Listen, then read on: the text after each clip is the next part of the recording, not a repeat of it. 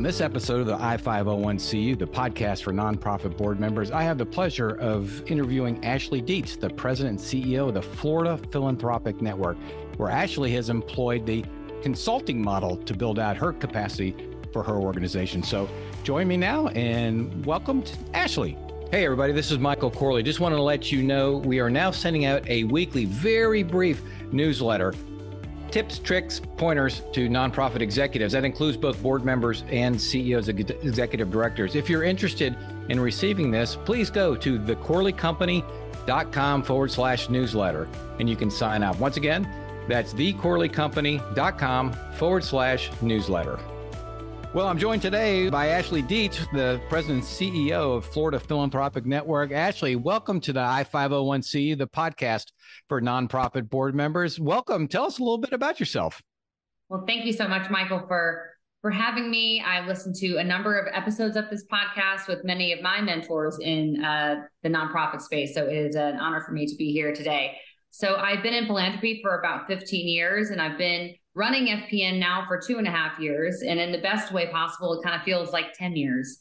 And really this job for me is kind of my dream job. I get to hang out with funders across the state of Florida, as well as some national funders too, who really want to build philanthropy for a better Florida. I was a funder for 13 years prior to joining FPN. And so it's really an honor for me to get to run an organization that gets to convene and partner and advocate on behalf of philanthropy and the sector here in our state. So you said you've been in the sector for about 13 years prior to coming to FPN. Can you just tell us a little bit about your background for those out there who may say, hey, I want to be a president and CEO someday of a funder group? Sure. And I will tell you, I don't know if I ever dreamed of being a president and CEO too. So we can talk about that a little bit later.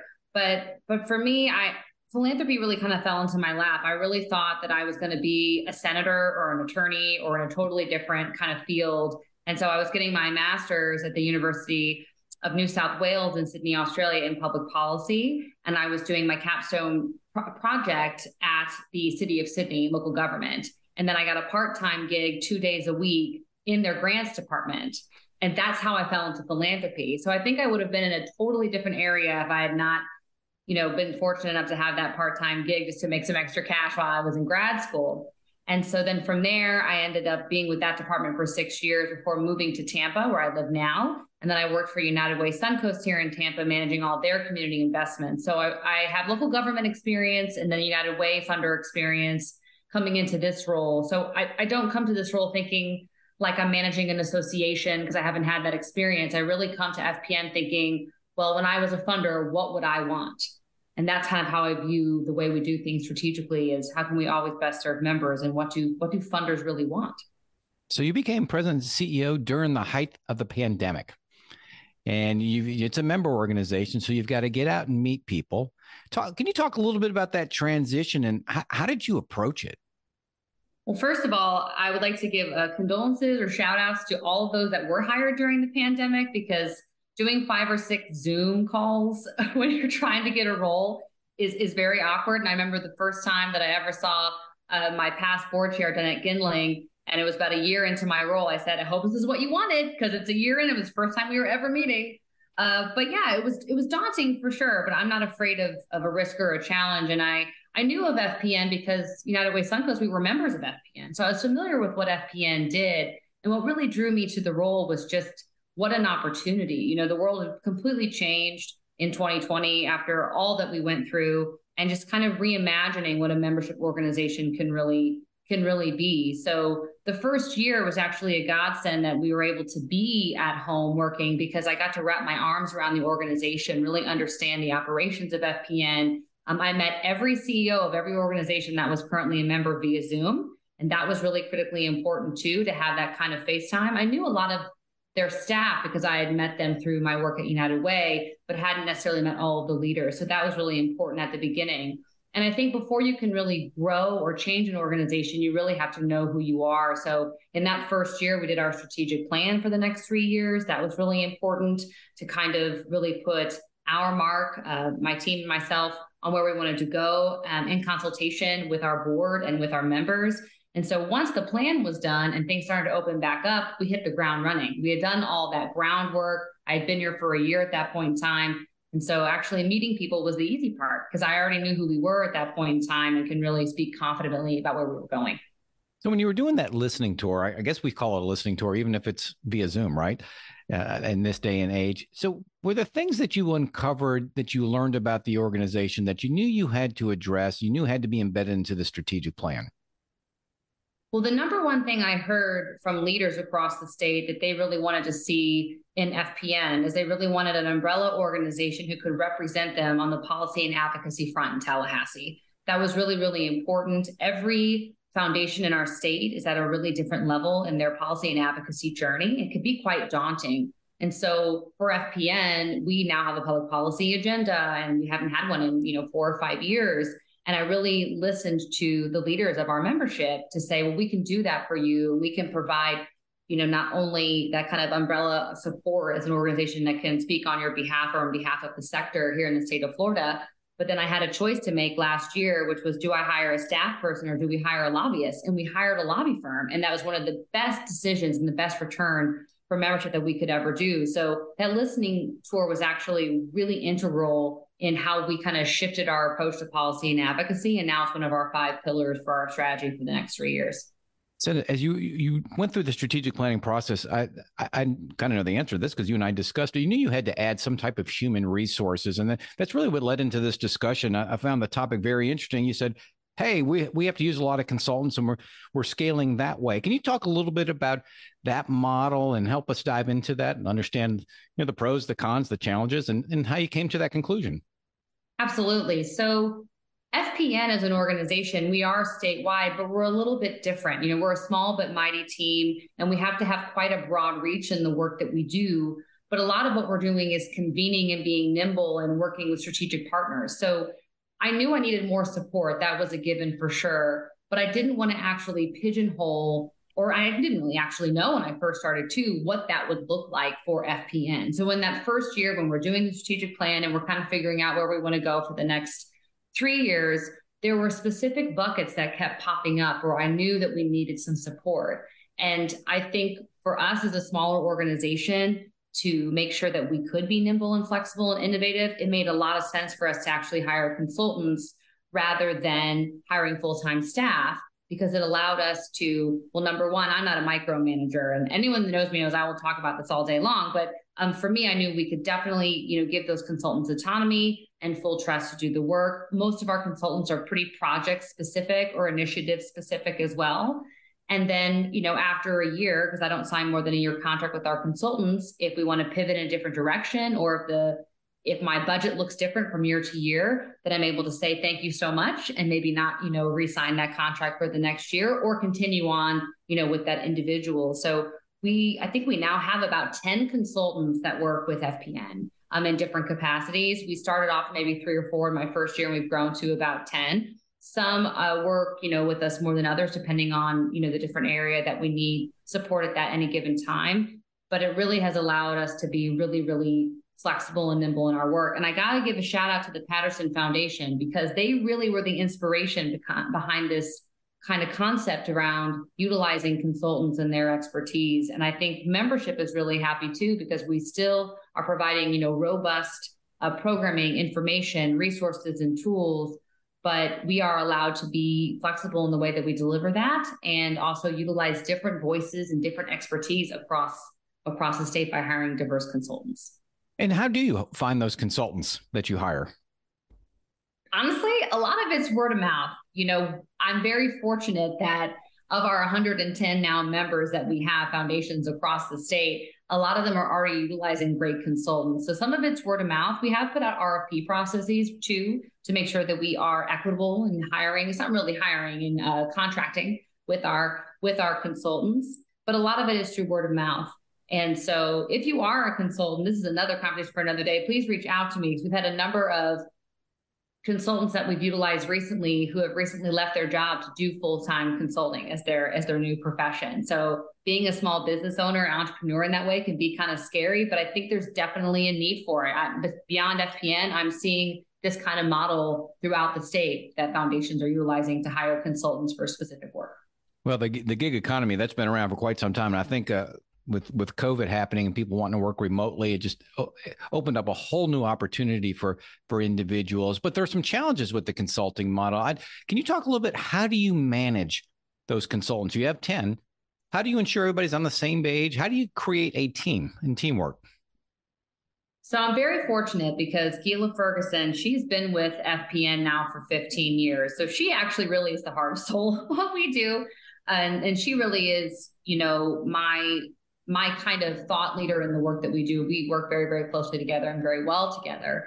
But what I do with consultants is that I do have standing meetings with most of them. So I do meet with them individually, but all 10 of those consultants don't actually really cross over with each other that often. Some of them do, but some of them don't. And I really want to make sure, well, one, for legal reasons and just for my style of management, that we give them full autonomy. So they know the scope of the work they have to do. We have those initial conversations, and then I let them run with it. And then we can meet up and tweak. But really, I want consultants to feel full ownership of what they're being contracted to do. So we have standing meetings, and then we do make sure that most of our consultants do come to our annual meeting, which we just had in February. So they come and meet together in that way.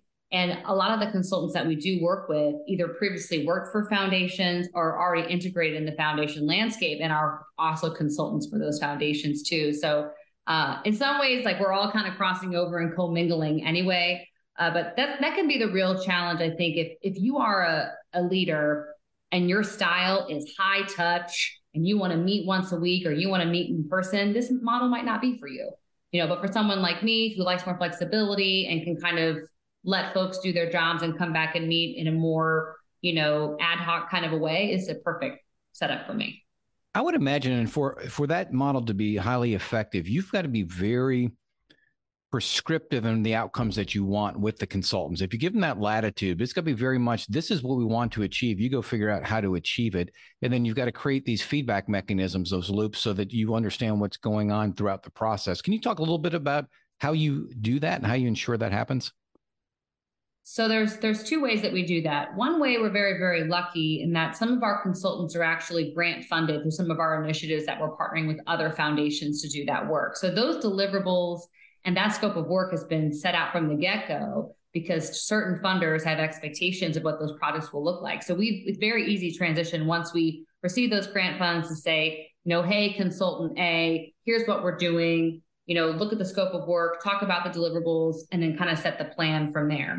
Some of our other consultants, again, they're really been involved in the planning process with me. So based on their level of expertise or their skill set, we'll bring them on board. I'll talk about Gina Gallo for a second. She's our strategy consultant here at FPN, and she has a lot of work in that strategic space. So I can bring her on. We can plan it together, plan her cadence, plan what I need together, and then kind of work from there. So it's kind of two ways. So we want to make sure you're part of that planning process. And so you have that buy-in too as a consultant. But like I said before, then I kind of let you go and go on your way. But the great thing about a contract, as you know, Michael, is that if in a year, if those deliverables aren't met, if we are having maybe some communication issues, or maybe the project has changed, we can say, thank you very much, and we can pivot to another direction. I luckily haven't had to do that yet. We have hired incredible people, so we haven't really had an issue around that just yet. But again, it does provide, once we do that feedback loop, every year about how things are going, we have the opportunity to change directions. You talked about a few things. I think it's important for the audience who are considering using a consulting model that there are legalities around it, right? The consultants have to qualify as independent contractors, pay their taxes. So there is that notion to it.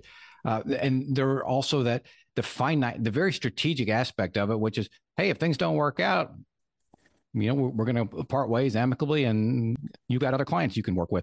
So are there other strategic item considerations for people who may want to go down this model? I think you have to be really excellent at time management, because as a consultant, you sign up for a certain number of hours, you're going to work on a project, let's say with FPN.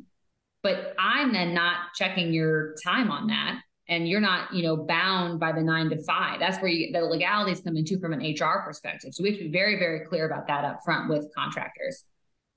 But if you have multiple clients and everyone's working a little bit differently, you have to be prepared to manage your time in a different way, because you are your own boss as a contractor, as a consultant, right? So I think, you have to have excellent time management, how you prioritize projects, what that communication style looks like for you and whoever is actually hiring you to do specific projects or work. So I think that time management part is really, really important. And I think the power of saying no. As a consultant, you can't say yes to everything because then you're going to be overwhelmed. And you probably, from the consultants I've worked with who have been really excellent, they may have less work, but do everything really excellently than saying yes to everybody and then doing everything at about 80%. So that's probably the hardest shift really, is how do you manage your time and know when to say no. It's okay to say no. Yeah, that's wise advice to consultants out there. And so the reporting structure, do all those consultants report into you? And I'm doing quotes, but report into you or to Gila? Do you split that? How do you manage that aspect of it? It's a pretty loose process. I would say I manage most of the relations with the consultants for sure, but those who've been with FPN know Bill Hoffman. He's been our education consultant for a number of years, and Gila works with him all the time, independent of me. And he'll actually go and talk and work with funders independent of me because we've built that trust and rapport. So, I don't even really like to call it reporting to me. It's more so they're working alongside in partnership with FPN to get the job done. So they can talk to any of our funders and Gila or myself, and that's no problem at all. Well, I think that says a lot about you as a leader, a confidence in allowing the consultants to do that, but also in engaging the right consultants so that you can have the confidence to allow them to speak on behalf of FPN, because everybody does not have that type of experience with consultants. Are there any downsides to the consulting model? For my organization, I think it's the perfect model for where we are right now. I think as we continue to grow and as things shift, there may be an opportunity for another full-time person or two. But I think just given where we are, we're in hyper growth mode. And we're ever changing with the fabric of what's happening in philanthropy and in the state of Florida right now. So I'm not looking to hire any full-time staff at the moment. But I think it just really depends on your business model and what you're trying to achieve at your organization. I think consultants are really great for point in time efforts too, right? A lot of the strategic things that we're working on are 2 to 3 year projects or 3 to 4 year projects. So they are time bound, and more recently we just hired a communications consultant. So we're trying that out. Instead of having a full-time comms person, we have a consultant kind of helping us with that work around social media, our newsletters, and kind of the PR work that we plan to do in the upcoming year. So I will keep you posted on how that goes, because that's a new hire for us recently. And so we'll see how that goes with that team here in Tampa Bay. But yeah, I think it's got to be right size for your organization and really understanding your business model to make sure that's a right fit for you. So this consultant you just hired as an example, how do you, especially communications, Marcom, that's really interesting because they've got to get up to speed pretty quickly and understand how to speak in your voice and understand the organization. How do you onboard a consultant like that? Is it any different than onboarding an employee? So I think with the comms one, it is a little bit different. I'm glad you're asking the question. I'll give a shout out to Bailey Floyd and Bayes Creative, who is our consultant team, who just started with us probably 3 months, really focusing on the entire communication strategy for FPN. I've worked with Bailey over the past 2 years. She had done some minimal PR work for us over the last 2 years, making sure some of our initiatives got out into the press and that we were telling the great stories of our members and what FPN does. But as we continue to grow, that need for consistent communication has been really evident. But we don't really need a full-time person. We're not a national organization. Our reach is statewide, but it's very specific and niche really to our foundations, right? And to the philanthropic and nonprofit sector. So we're trying it out. Their team will manage all of our social media work, our newsletters, and she is, I think she's Gen Z. I don't know what the one is below millennial before. I never know what that is, but she is way more in tune than I am, even though I have a communications degree. And I must say now, because Michael told me to say this, I did go to University of Tennessee for 3 years before I transferred. So go Vols. Go Vols. Go Vols. But I was a communications major. That's my degree is in comms. So I still am not nearly as savvy as Bailey is and her team. And I don't have the capacity, given my role, to really focus on that. So we're trying it out and we'll see if it's successful. I'll make sure to keep you posted. And we're gonna for sure track the data and the metrics too on click rates and open, all those things that she's really good at over there at Bates Creative. But we'll see. It's a new one for us. But in terms of the real question you asked about onboarding, it does feel a little bit different because they're not part of the day-to-day operations of FPN. They really just need to focus on the what do we do, what are the good stories that are coming up, and what are our members doing so we can elevate and highlight the work of membership. So it's a little bit different than I think onboarding a staff person. It sounds like with them, you may even have a little bit more closer of a working relationship, at least initially, again, to capture your voice and to understand talking points, things along those lines. That's right. Yeah. So when you decided on this consulting model and you approached, I assume, your board chair, I assume John Ed at the time, who was guest number 2 on this podcast, what was the board's response and how do the consultants interact with the board if they do? So I think the initial response from the board was, I think, one of relief, because everyone on our board, they're all senior, executives at foundations across the state, and they understand the challenges in people managing. It's a lot of effort to manage big teams. I've been there before, and it's very rewarding, but it does take up a lot of your time as a leader to manage people. So I think the consultant model is also good because, again, we are a small but mighty team. I don't have a ton of capacity at this point in time. And so it does allow me some more flexibility, and it does keep our overhead down. When you have consultants on your budget, you don't have to worry about the benefits and those extra things that are really critically important that you want to offer your staff, right, if they're on board.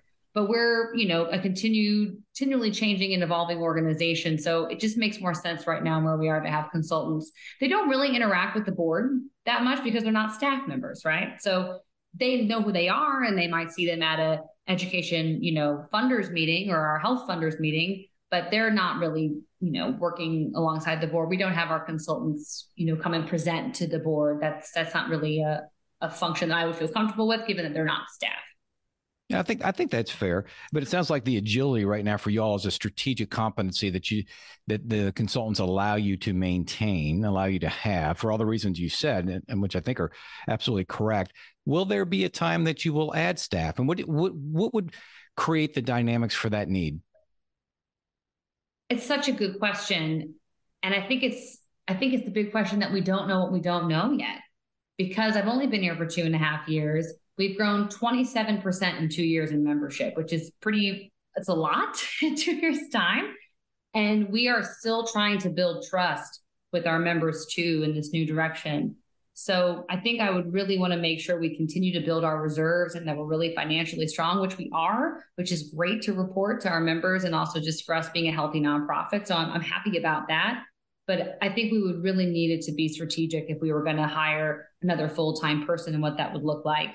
For FPN. I wish we could clone like multiple of Gila and I to go across the state, because the state is big. I mean, I will tell you, as a barrier to this work here at FPN is that our members want more in-person meetings and they want them regionally. And that is a struggle for sure. So if I am looking into the future and thinking about FPN as we continue to grow and evolve, it may be to have another person of similar talents to someone like Gila, maybe in the north part of Florida, as when we're in Jacksonville or Central Florida, that could cover some more of our regional work. Because that's really the next barrier. Is we have Zoom, which is great, but I got to tell you, nothing really beats in person for me. And I think that our members want it. And so if we're trying to cover Pensacola to Miami, we can't do that, just 2 full-time people. So we're going to probably have to hire, if we continue to grow in that way, someone probably in North Florida. Well, I suspect that's the plan, is to continue growing. What are the aspirations for FPN? Where do you see it in, 3-5 years? Pick your date. Well, I think it's always kind of hard to know where you're going to be in 5 years. So we'll do 3 years. So, for FPN, like I said, like our main 3 strategies that we focus on are convene, partnering, and advocating on behalf of the philanthropic sector here in our state of Florida. And I think we want to continue to deepen those relationships. I hope that we, continue to work alongside legislators to help inform policy and education and health. I hope that we continue to convene our funders so they can connect one another to go off and do great things for the state of Florida. I also, would love to partner more with national organizations and foundations that care about Florida. And we're already doing some of that work. So I can see us growing in that space. And it's funny because we're a membership organization and people ask me all the time, there's 4,000 foundations technically in the state of Florida, right? Some of them are small family foundations, but there are 4,000 here. And people will ask me, do you want all 4,000 to be members? I mean, that would be wonderful. But for me, I would rather have 150 really engaged, dedicated members of FPN who want to be at the table and want to engage than have, 4,000 members that don't come to anything. That the goal for me is that's not why we want membership to grow. It's because we want our members to work alongside each other more strategically so we can really make impacts and inroads in the state of Florida. So we always want to grow, but I think it's more about deepening engagement for me. Well, and I think that's paid off in spades over the last, year and a half, 2.5 years with your rate of growth. And just having attended your summit a month ago, I tell you, it was just absolutely fantastic. Ashley, what you and Gila have done is just remarkable. It was so fun. It was so engaging. You could sense the energy in the room. People love connecting. And for you all to bring everybody, all of us from all over this great state of Florida together to have conversation and to work together is really remarkable. So my hat's off to you and what y'all are doing right now. Oh, thank you. I appreciate that. And I did not pay you to say that, but thank you. I really appreciate that. No, you absolutely did not. I've been a fan of yours just watching what's happened with the organization. It's really, it needs to have a role in the state of Florida, and it really does. And again, that summit was just indicative of that. Well, Ashley Dietz, President and CEO of Florida Philanthropic Network, a thriving, growing organization. If you are a funder in the state of Florida, please reach out to FPN and become a member or explore that opportunity. And if you're a consultant, you heard Ashley say, reach out to her. There may be some opportunities to help the organization as we go into 2023 and beyond. Ashley, thank you so much for your time today. Really appreciate it. Thanks, Michael. Thank you so much. All right. So we just heard from Ashley Dietz, the president and CEO of the Florida Philanthropic Network. She's done a remarkable job over the past 2.5 years that she's been there. The growth rate's been phenomenal. And this is our Recapping with Reed segment to find out what did Reed pick up from our conversation with Ashley. So Reed, what are your 3 observations? My first observation was Ashley's board's response to the consulting model. She said that they responded with relief because they understand the effort and the cost of people managing.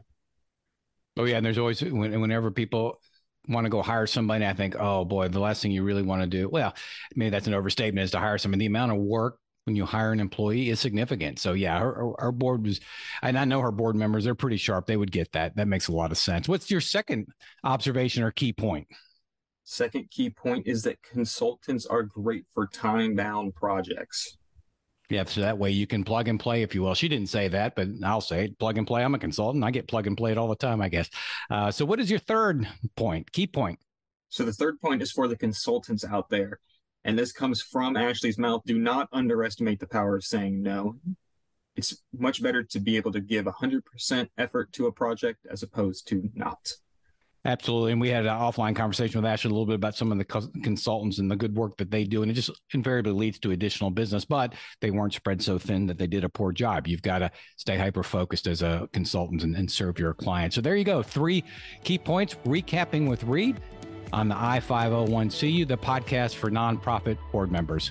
We will I-501 see you next week.